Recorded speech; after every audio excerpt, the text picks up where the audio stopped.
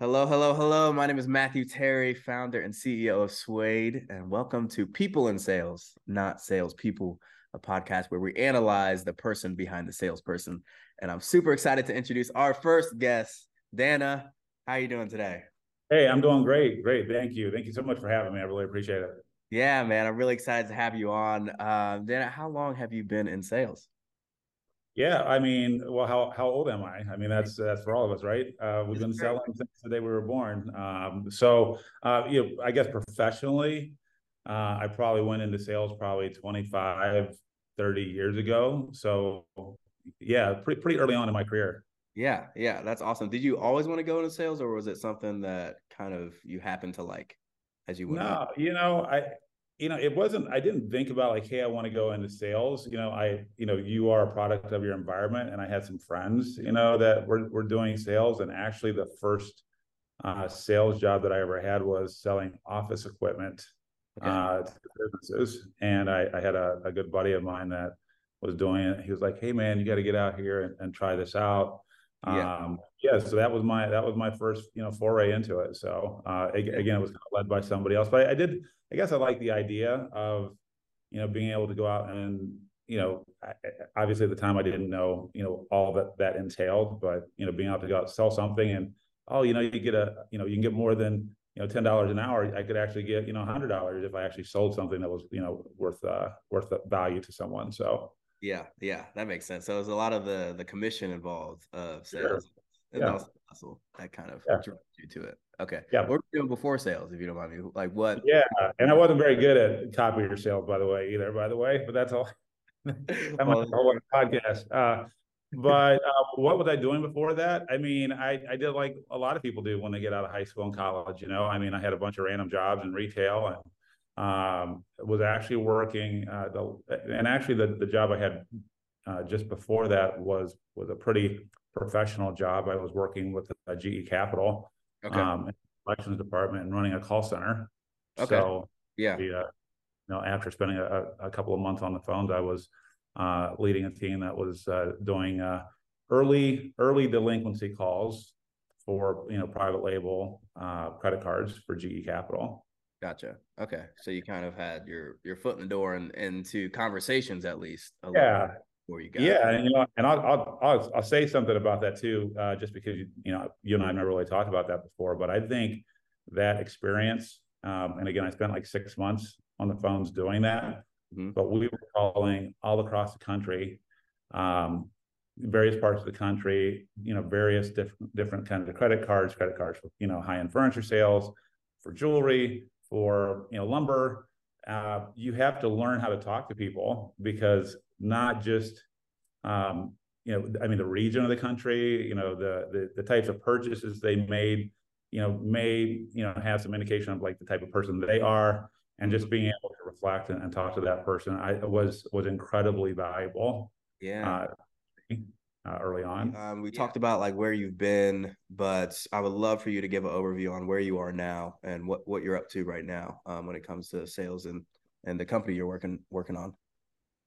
Yeah, yeah. So, I said I'd been a B2B enterprise salesperson at heart. 10 years ago, I was having the if not now when epiphany of wanting to do something for myself. Some life changes, with family and not wanting to travel as much as I used to travel.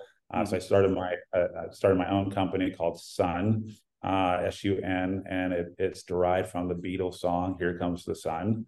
Okay. And so another story for another time, but it's very personal. And I think the thing that I'd share about that is for all founders is like when things get hard, and they do, and they will get hard, you need to remember why you started. Mhm. And so that, naming it Sun, was a way for me to remind myself every day, that's why we got started. But then, as I said, I wanted to work with small businesses locally in the region. I'm in Northeast Ohio. I have a passion for the state of Ohio and Northeast Ohio specifically. I've lived here, my whole life. But helping small businesses grow.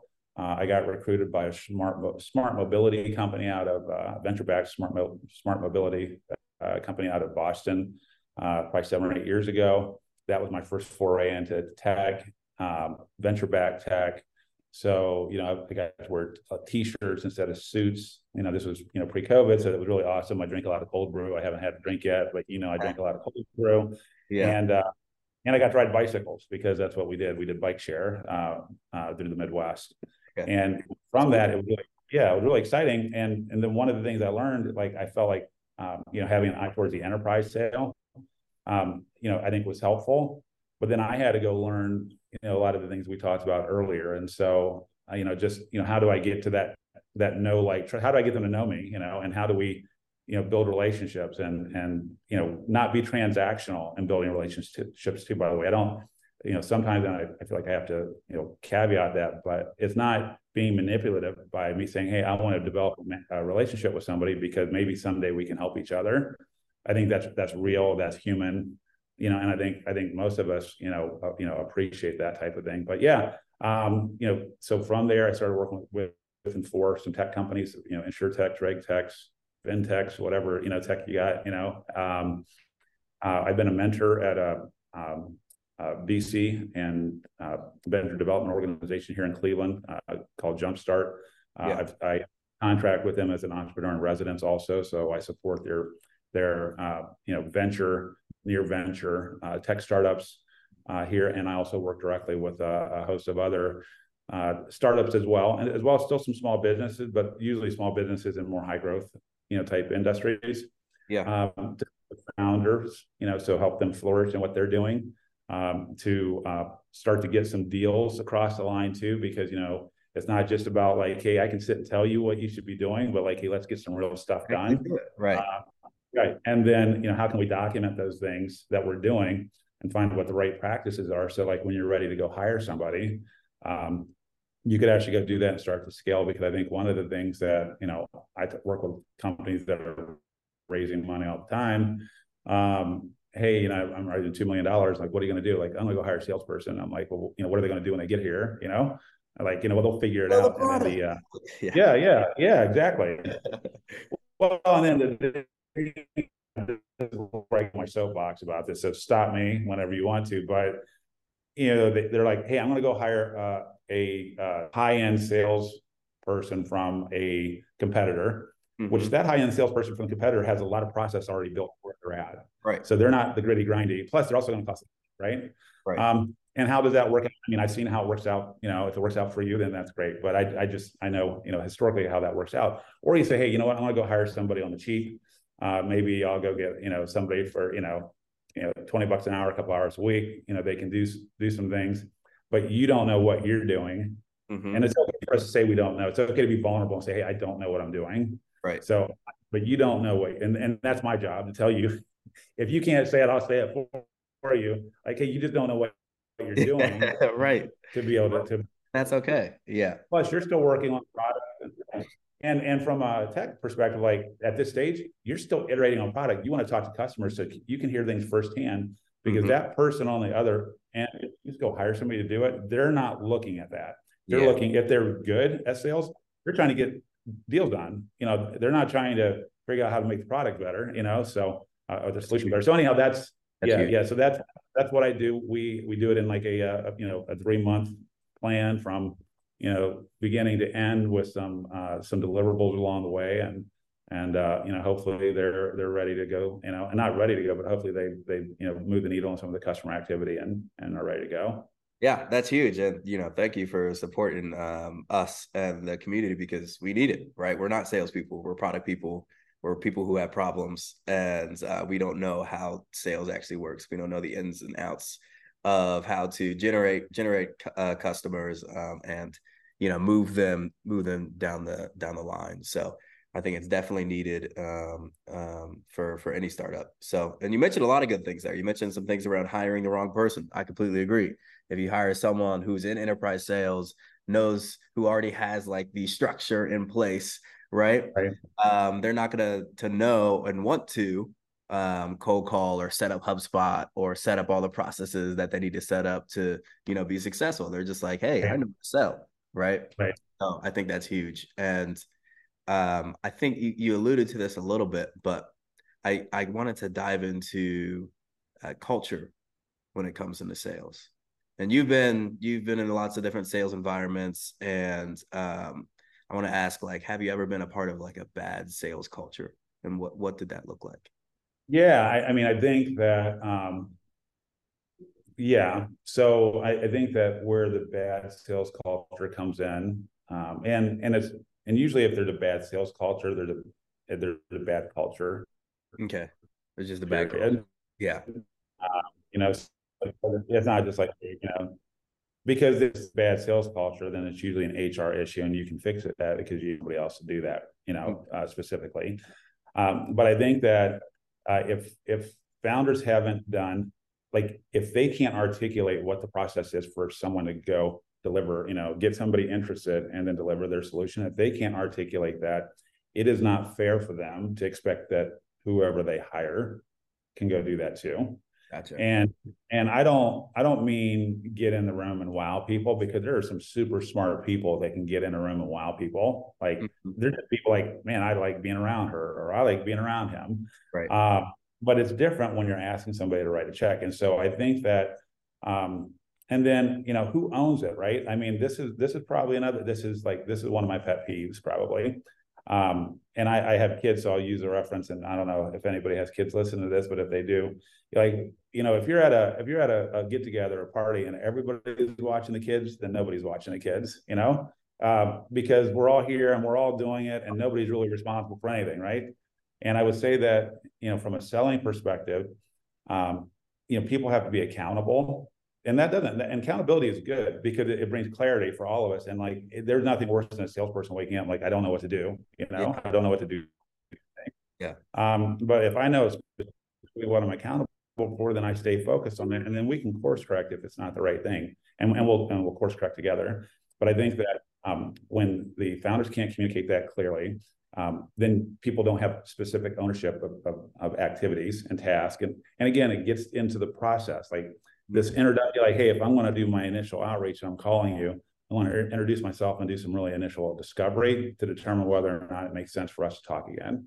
Right. And we might not, and that's okay, but we'll learn that. And then being able and just being able to articulate that to your sales team, and then not having too many cooks in the kitchen, that's a challenge. Like, so if and I've seen this with companies that have raised money, and maybe they'll bring a couple people in to do some different things, and then everybody's kind of doing their own thing, and it just doesn't create a really good team culture. Yeah. There are other things I can think of. I know that kind of, I just where it breaks, it just falls down. Yeah. But Yeah. the last thing, let me just say one more thing too. I apologize, but I know I will forget. No, this is all good. Go ahead. You got me racing, and now my mind is like, go to market, like, so sales culture, bad sales culture, like, we're going to market. So going to market means, I don't know, it means a lot of different things. What I love is, I love terms that we use all the time that nobody really knows what it means. It means something different than you to me. So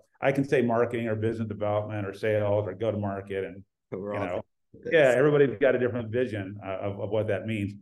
But if the customer is not first, this discussion, then it is not going to work. And I've sat in go-to-market meetings before where we've got customer success there, and we've got marketing there, and we've got executive leadership there, and we've got product there.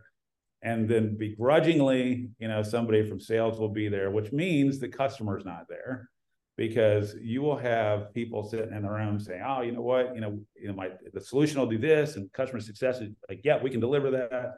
And the executive team, like, yeah, let's go, let's do this, and marketing's like, yeah, we'll do this flashy website, and I'll get a bunch of clicks and opens on emails. And I'm like, who's buying this stuff, right? Like, who name one person, name one company that said, like, hey, you know what, I don't know. So I mean, that creates culture challenges. So Culture issues, I'm disconnect. not scarred, Matthew. I'm not scarred by any of this. I mean, so my hands start moving. I can visualize, I can see it. So anyhow, Yeah, that's good though. I think the disconnects, like you said, and when it comes to bad culture, is the founder's knowledge and sales in general, and like what it actually means. Because you said something really, really interesting. And that, like, if startup hires a salesperson and just tells them, hey, go sell the product, that salesperson isn't gonna know like what the product does, what the product could do, and how to translate what they're hearing from customers to like product knowledge and how to build a better product, which is why it's Right. important for the founder up front to be the salesperson talking to the customer. Right. And two, the founder is not going to be able to communicate tasks and be able to hold the salesperson accountable to what they should be doing. Right. Right. And like you said, the salesperson is going to wake up like, I don't know what I should be Right. doing right now. Right. Right. Because there's no leadership. Right. Right. The founder's just like, go sell. And then the salesperson just in their own bubble. Right. And they're Right. just have to go sell. I don't know what that means. Right. There's no communication, there's no transfer of knowledge. And that leads to Right. people being angry and not really knowing why they're angry. They're angry because Absolutely. they're bringing in sales, but they're like, they don't know the problem behind the problem, you know? No, I appreciate you highlighting that, and it's one of the things as an enterprise salesperson I took great pride in is not selling bad deals. Like I never Mm. actually I actually left my company 2 years later. I had somebody call me after I left, thanking me for a deal that I had signed for the company before I left because the way that we put the deal together it was a good for the customer, but it also made it protected our margins so we can maintain quality revenue. And quality revenue is another thing that we can talk about with startups and whatnot.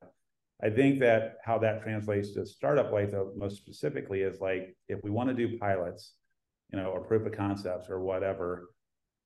If I'm a salesperson and I'm motivated to sell, like you want me to be motivated to sell, and like there's commissions to be earned, on sales.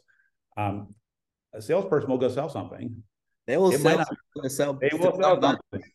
Yeah, it might not be what you want them to sell either. right. And then that creates culture problems, communication problems, create culture problems, right? Because customer success is like, I can't deliver that, or the product doesn't do that, or hey, we don't have an integration to be able to accomplish what you just said we could do, right? Right. And then there's problems, Yeah. right? Then I have So to go tell the dev team to spend 6 months building this thing for one customer. That's not our right, target customer that we only right, have. Right. And right. it's like we just wasted our time basically for what, $20,000. Right. Hey, and just because the top 5 bank in the world tells me that they really would like to see this feature, it doesn't mean we should do it. I mean, I know they want it, Mm-hmm. but But who else is wants it it? something that do the other 4 want it too, or the next 20, do they want it, or is this just something for them? Mm-hmm. And yeah, that's a big deal. Man, there's so many things we could address that. It's hard because I'm like that. I'm a tech guy, I'm an idea guy, and it's very easy for me to get distracted and want to build. And every single time one customer says that they want one thing in my engineer brain, I'm like, I can build that in like 2 months, Right, then we could have it out for this customer. But I always have to take a step back and say, how many other people want this? right, Is this the scalable product? And the last thing I want to mention is you have to stay focused. You have to stay right, focused on one market and validate or invalidate that market. There's going to be all these other distractions of people who see your product and say, hey, you can use it for this, or you could also use it for this, or I'll pay you to do this. We just had to say no right, to a client a couple of days ago because they weren't in our target focus. Right. right, And they're like, hey, I really like what you're doing. I want to use it for this team. But we're like, hey, that's not our target. And it right, hurt my heart to like say no because I knew I could build it. But I'm like, Matthew, how many other right, people are we set up from a go-to-market strategy standpoint to attack what the vertical that he wants us to go after? right, Right. The answer is no, because we're set up to go over here. So we need more of these type of customers. So right. all that is No, good. I love that. There's one thing, and we've kind of touched on a couple of things that I'm glad that we've been able to address. But like customers and prospects will ask you for a lot of things. You have a responsibility to say why. Why do you need that? Or why Good. that's a great question. Why do you ask? Because I think that to your point, like your engineering mind goes like, yeah, I can do that. But the question is, why do you want me to do that? Mm. And is it really a big deal, or is it just a nice to? And if it's a big deal, why is it a big deal? And really understanding that. And then again, as a founder doing founder sales, which is super important, right? You can start to hear, hey, this is something that we're going to need to be able to bring to the market at some point, maybe sooner than later. But it's problem solving, which I mentioned earlier, which makes a founder successful at sales. intellectual curiosity, ask why, ask how, ask where, ask when, it's just the basic stuff, but continue to ask. And I hear founders do great job in pitching, and selling, when they're trying to sell, whether they use a sales deck or not, that's a whole other thing. We'll talk about that, another time. But they'll say something, and then the prospect will say, yeah, that's a problem too. And then they never just ask, well, why? Why do you say that? Like, why? They never probe and go deeper.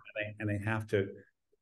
And we all do it. We get spun up on what we want to talk about, right? And then, but we just don't ask why do you say, why is that interesting? And then just remember, solve the first problem first, right? So like, hey, I can just solve 100 problems today, but 99 aren't mine, right? So I want to solve the first problem first.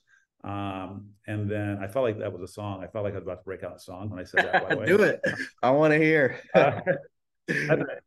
Yeah, that's a we'll have to do happy hour podcast. So we'll do that. That'll be fun. But then and then solve first problem first, and then it's math. So I mean, those are just things that try to keep at the forefront of what how I think about things. Yeah, I think that's huge. I think that's really, really big.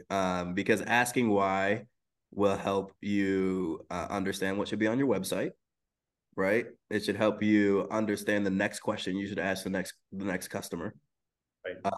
And it'll just like help you define, the next set of features for your product too.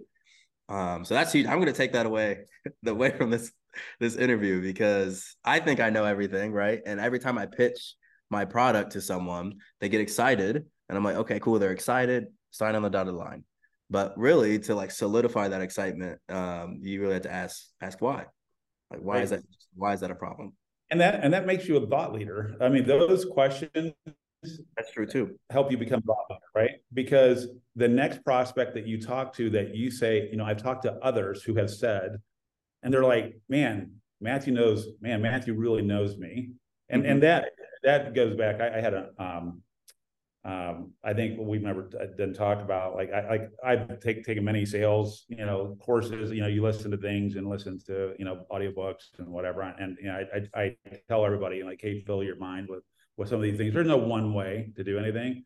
But I think that, so I use Sandler, so that, unpaid plug for Sandler. But one of the things that I talked about with the founders of one of the groups that I work with is that nobody cares what I do. Nobody cares what you do. They only care that you understand them. And then once they feel like that you understand them, now they're interested in what you do, So I think it's really important for us to ask the why question, to understand why they're saying that. Why? How does that make them feel? How does that affect their day? Do they not get to go, if you're selling to, a big bank, and the person, the director of ops never gets to go to their kid's game on Saturdays because they're here dealing with this problem that's created every Friday night. Hey, that's solving a real problem for somebody. And it's good to know, right? So, anyhow, huge. First, and a lot of startups have trouble with that. They have trouble with sales, and coming across a startup with a solid and consistent go-to-market strategy is difficult. And you spoke about this a little bit, but like, what would you say a startup's biggest misunderstanding or like mistake is when it comes to sales strategy and execution? Building before you talk to people, like building way too much. I mean, if you've said, hey, I spent $800,000 on building something, but you've never talked to anybody, then I can't, I can't fathom that. Yeah. So I mean, that's a big challenge. I think the other thing too, you just mentioned it a second ago, and I think one of the things that we as salespeople and me as a founder of a company that I, with other businesses that I work with, startups and small businesses, is how to get to repeatable, scalable. But the thing is, at this stage, there's nothing repeatable and scalable about anything that you're doing. Yeah. Okay. It's a grind. It's a grind, right? Like there's a lot of trial and error. I mean, go get one customer, go get 5, go get 20, and now maybe we can get to like figuring out what repeatable and scalable looks like. I mean, we should be efforting towards that, but you don't have repeatable, scalable and not have a customer. Like you can't say, well, this is a process. Like, no, not having a customer, like that doesn't make sense. Right. Yeah. Okay.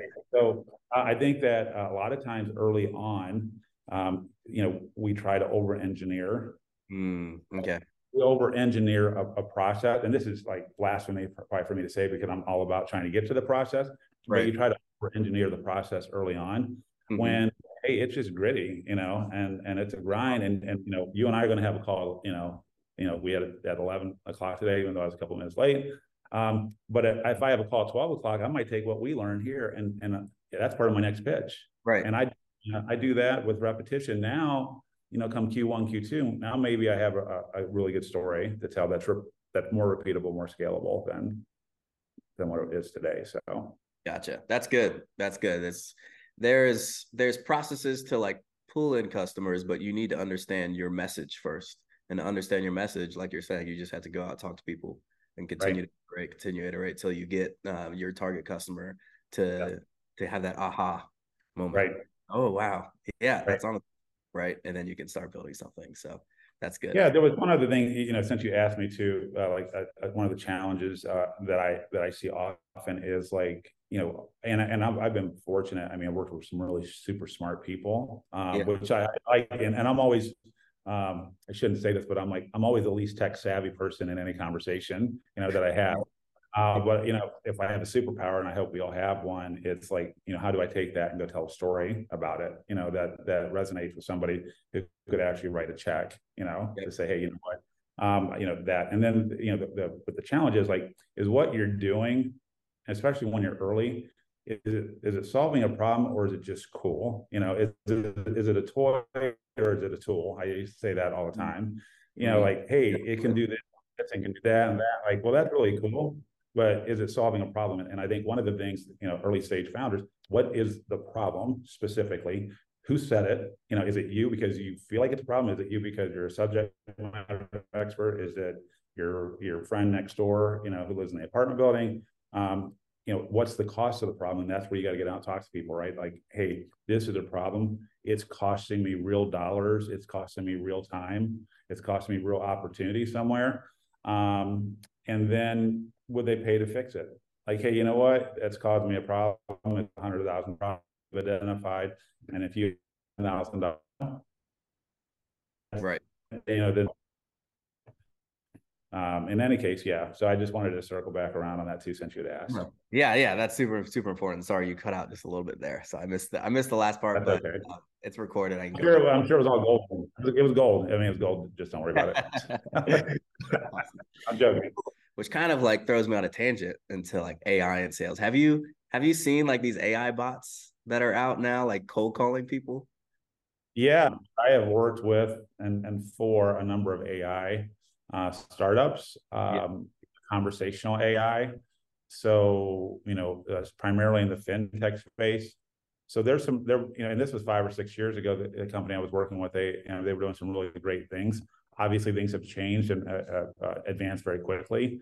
Some of them are very good, not just being able to have, that human in the room type of interaction. Mm-hmm. I think where a lot of these still fail is being able to, understand some of the nuances of conversation, be able to keep context within a conversation. Mm-hmm. So like you and I moved on, and if I say right now, hey, remember that first job I said, you would remember I was talking about GE Capital. Yeah. AI, I mean, that's still an opportunity, right, for that to get better. Mm-hmm. But yeah, so that was a long answer to your question. Yeah, I have. No, it was good. Like the repository of information it could hold in the memory that an AI has is going to affect the conversation. Yeah. I mean, I think that's the point. You want that. I don't want to say if you want it to replace someone, but if you wanted to give it that first, tier one, type of support, you've got to have that type of, human in the room type of experience to make people feel comfortable and want to do it too, by the way, because quite frankly, there's still so many gaps where, you're still waiting on hold. You still can't get through if you want to talk to somebody. Mm-hmm. They still don't have the answer, even if you do get through to someone. I mean, there are so many opportunities, for that to help. Yeah, no, I completely agree. In like the inbound and the customer support space, I think AI can flourish. I struggle to see it being effective in the outbound and the closing space when it comes to sales, right? Because I feel like humans are social people and people buy from people. I don't foresee that changing, especially in like the B2B enterprise space. Right. which is why kind of like this human AI combination is I Right. think the most effective. Well, you've gotten emails from me before, and the tagline on my email is, the human enablement of tech sales. And Yeah, I think that, um, again, and maybe if I can give a little bit of background, just yeah. the last 8 or 10 years of work that I had done. I too, from the early days of selling copiers and fax machines, which by the way, I only sold one fax machine ever, and that was it. There's a journey there about how do you get better if that's something that you really want to do. Mm-hmm. Um, but in any case, I was a B2B enterprise salesperson, so I was selling, high dollar value, contracts for call center support and multi-million dollar, multi-year, engagements. And so to translate from that, when I decided I wanted to kind of go do my own thing and kind of build out my own growth partnership with small businesses actually at the time, Mm-hmm. to help them, kind of operationalize some of their sales processes so they could, not only flourish as a small business owner, but also be able to scale. But one of the things that I learned once I got recruited into this, emerging tech, venture-backed tech space is, it's one thing to call when you have the big logo, at your Right. back. So if I'm calling you from, this isn't like an advertisement for AT&T, but if I call from AT&T, you know who AT&T is, kind of what they do, kind of if you need it or not, kind of what the problems are. The only thing is you might not know me, and and that's on me to help you get through that, that know, like, trust, Mm-hmm. quickly. But when you're calling from and you might be wildly successful selling for AT&T, Mm-hmm. but when you're doing it for a startup, who is hopefully solving something different, or solving something in a different way, I should say, than what the end user or the prospect is hearing from. You're calling from a company they never heard of, from a person I've never heard of, about a problem I may or may not know I have, and a solution I do not know or trust. Right. And how high do you want to buy this? Yeah. So there's a lot of things, and I think that, and I hope I'm not digressing here, No, no, no. I love but this. I think this is one of the things that, like, sales people who become tech founders can struggle with, because they've been really successful in sales careers, but it's different. And I made a million mistakes, and I mean, I'm still learning, and I think that's something that we should all be doing all the time, is still learning. But Mm-hmm. it's different, and you've got to you really have to, the details of the problems that you're solving matter, and being able to articulate that in a way. You were talking about AI not replacing the closing parts of things, and I Salesforce can close without having somebody hop on the phone. I mean, I'm going to Right. get on, go buy their stuff, and I don't really need to talk to anybody, even though they still do have somebody reach out to me, when Mm-hmm. I, again, not a Salesforce ad here, but yeah, I mean, I think it can take you so far, but it is a relationship. And I think that I'm finally bringing full circle as to why I started this a couple minutes ago. The relationship part, in the last 7-8 years where I've been working with tech companies, they still miss the mark there, and they don't focus on it. And they immediately, a lot of the tech companies I work with immediately jump from, I'm going to go build something, which, by the way, they might not have talked to enough people to go build anything yet, but they still go build it anyways. Right. And then they're just going to go sell. And when they say sale, they mean market. Right. Because the marketing is the same thing, in many people's minds. And I've had this conversation before. That's not Yeah. the same. Yeah. And the whole thing about developing relationships with people. So anyhow, No, I can that's good. for a while. Yeah. Yeah. Yeah. That was really good. I do want to talk about like marketing or sales. Yeah. Like, when should a startup pour more time into marketing or sales? Why not? All I would ask you, and I'd ask anybody that's listening to this, is tell me the last time you got an email from somebody that you didn't know, that you picked up, a phone, or, responded to an email, or clicked on, like, hey, I want to have a meeting, unless it's something that you definitely need. Mm-hmm. Um, I could tailor a message for you to send to me that would get my attention, that I would respond via an email or a marketing campaign or something. Yeah. But if you know me, and the only reason why you could do that is because you know me and we've talked. Right. You've Have a you've relationship. you've done discovery, right? You've asked me, hey, hey Dana, like, what do you what do you do? How did you get started? What are some of the things you're trying to work on? Like now you could tailor a message to me. I think marketing, and it's not either or, it's and, but I would say early on, if you think that you're going to market your way into growth, it is not happening. And it's marketing should do nothing but support what I'm as a sales professional and a sales founder is saying. That's what it should.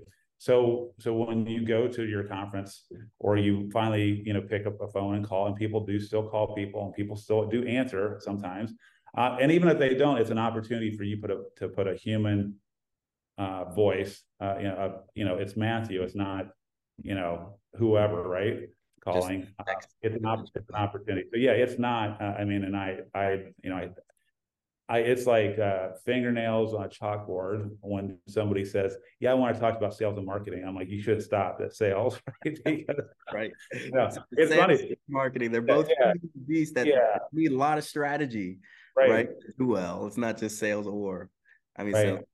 Right. And sometimes, man, I had a meeting earlier this week. It was somebody that I was disappointed. I'm not going to say who it is, obviously, because they're a friend of mine, but I was really disappointed because I know they know, or at least I feel like they know.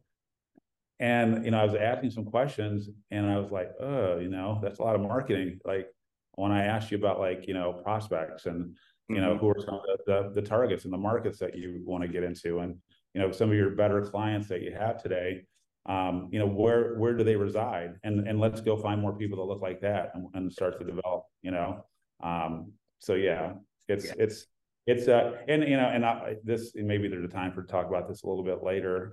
But the sales thing is not, for me, it's not sales. I think it changed for me when I felt like I was solving a problem for somebody. If I'm really solving a problem for somebody, then I'm not really selling you anything. I mean, if you were injured and hurt, and as an ambulance driver, I drive ambulances, and I gave you a ride, to the hospital. I didn't have to sell you on the fact to get into my ambulance. You weren't looking for quotes either, for another ambulance company. And you were like, hey, I have a need, I have a pain.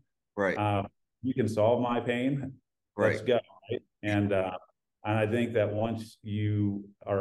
if you can turn it into math for people, and you can solve a real problem. And then, by the way, if you can't solve a real problem, then you don't have a solution. You don't have a company, and that's okay. Then we move on and we go do something else, right? So I think that's super important. Yeah, that's awesome. All right, well, we got a couple more minutes left. I just wanted to mention that Dan and I met at Ohio VC Fest, put on by Jumpstart, and that's a place where startups and VCs connect, meet and connect. I'm super happy that we got connected there, and I wanted to ask you if, say there's a startup that's raising money, hasn't raised money quite yet. What is one piece of advice that you would give them as they go on their journey and try and bring in customers? Yeah, I think, again, early on, I think the more people that you've spoken to that you can go. Here's the thing, early, and I've had to learn this, myself. Early stage fundraising, it's about you, the founder. You don't have it, not you, Matthew, but you, the early stage founder, don't have it figured out yet. You probably don't have anything built yet. Or if you have anything built, it's broke. It's not gonna work anyways. But they're investing in you. So I think that if you can articulate that you've done your homework and that you've spoken to people, you can answer some of these questions, these things that we're talking about what the problems are, what's the cost of the problems. These are people that are saying it's a problem. I think early stage, that would get somebody excited because now I'm investing in you because I believe in you. And even if this doesn't work out, I'm going to invest in you anyway because I know the next thing that you do is going to work out. So I think early on, nobody cares about your product. I hate to say that. That's probably not true. But, I don't think anybody cares about your product because money can fix the product. We can. That's true. Right.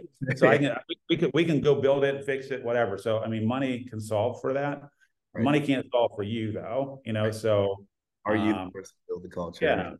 Yeah. So, I think that, making sure that you're a well-rounded founder, that you understand the market, you understand the problems, you understand the solutions that are in the market, why this would be different, what's changed, that enables me now to be able to do this.